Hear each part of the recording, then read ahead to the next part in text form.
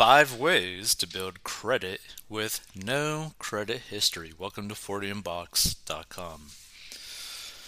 Many times consumers with no credit history are new to the world of credit.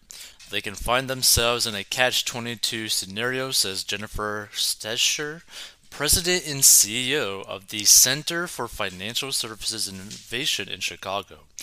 You need to have a credit history to get credit, Stetcher says, and you need to have credit to build a credit history.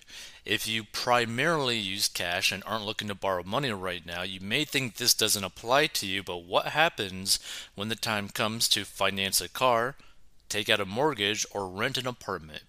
You need to have a credit score to back you up. Building credit from scratch may feel like an impossible task, but the good news is that it's possible to do. If you have limited or no credit, here are 5 strategies you can follow to beef up your credit file. You can become an authorized user. So if you don't have a credit history, getting approved for a credit card can be tricky, and one way to reap the benefits of a credit card without actually applying for one on your own is by becoming an authorized user. An authorized user is someone authorized to use another person's credit account. As an authorized user, any purchases made on the account by you becomes part of the primary cardholder's account balance.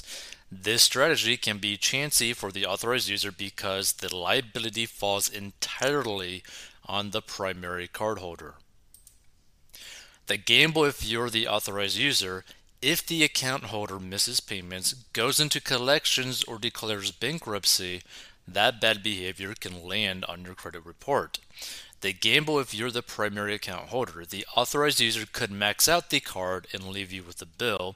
And in the perfect scenario, the authorized user gets charging privileges on another person's credit card, stays within whatever limits the cardholder sets, and establishes a history of on-time payments and responsible card usage. Becoming an authorized user and developing strong financial habits can help boost your credit score, because as long as the card remains in good standing, that will be reflected in your own credit history. Before you attempt this arrangement, find out from the issuer if you have the power to remove yourself from the account. Also ask the issuer what would happen to the account information, good or bad, that's already on your report if you're no longer an authorized user.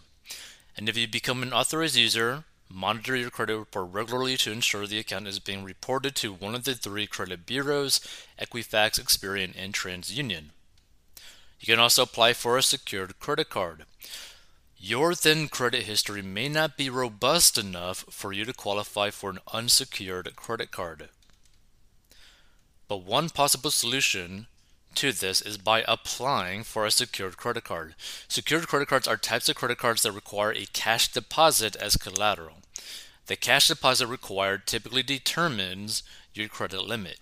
It is often equal to 50% to 100% of the initial deposit. While this limits the amount you can spend, it provides individuals with damaged or limited credit histories an opportunity to qualify for a line of credit.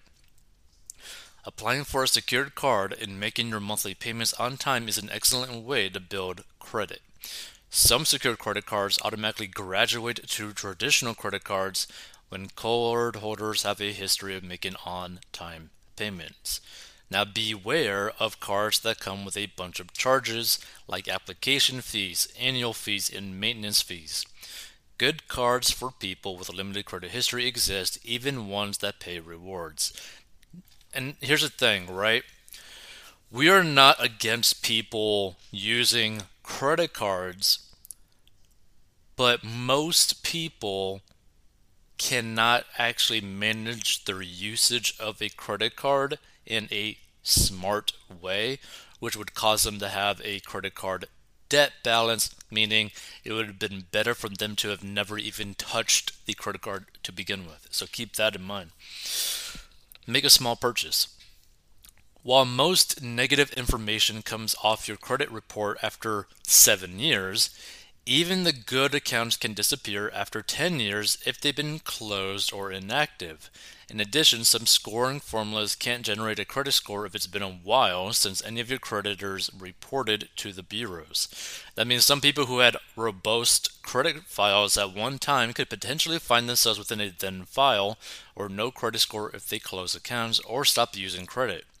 If you have a history of credit but no longer have a score, make a small purchase on one of your existing accounts and pay it off right away. That will give you the recent activity the scoring formula needs to assign you a score.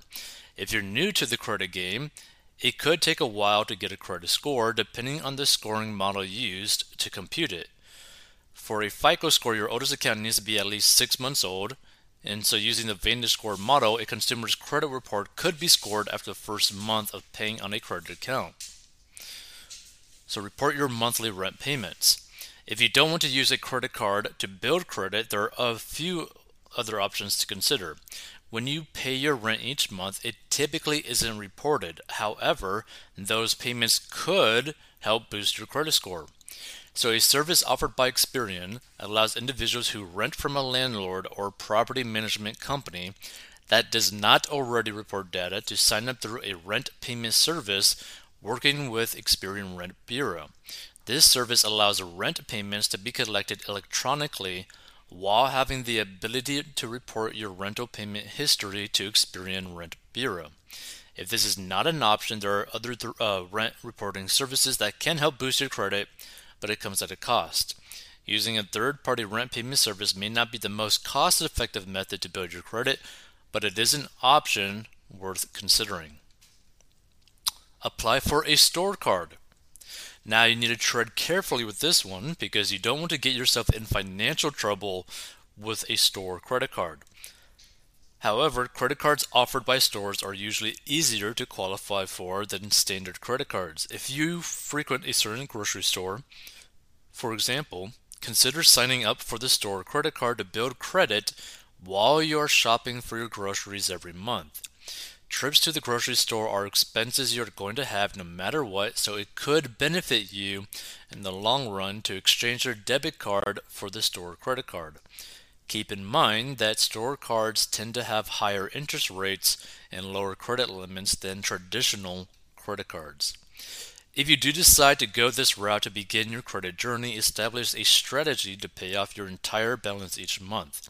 If you don't, you may be hit with high interest charges, and that will hurt your credit score, not help it.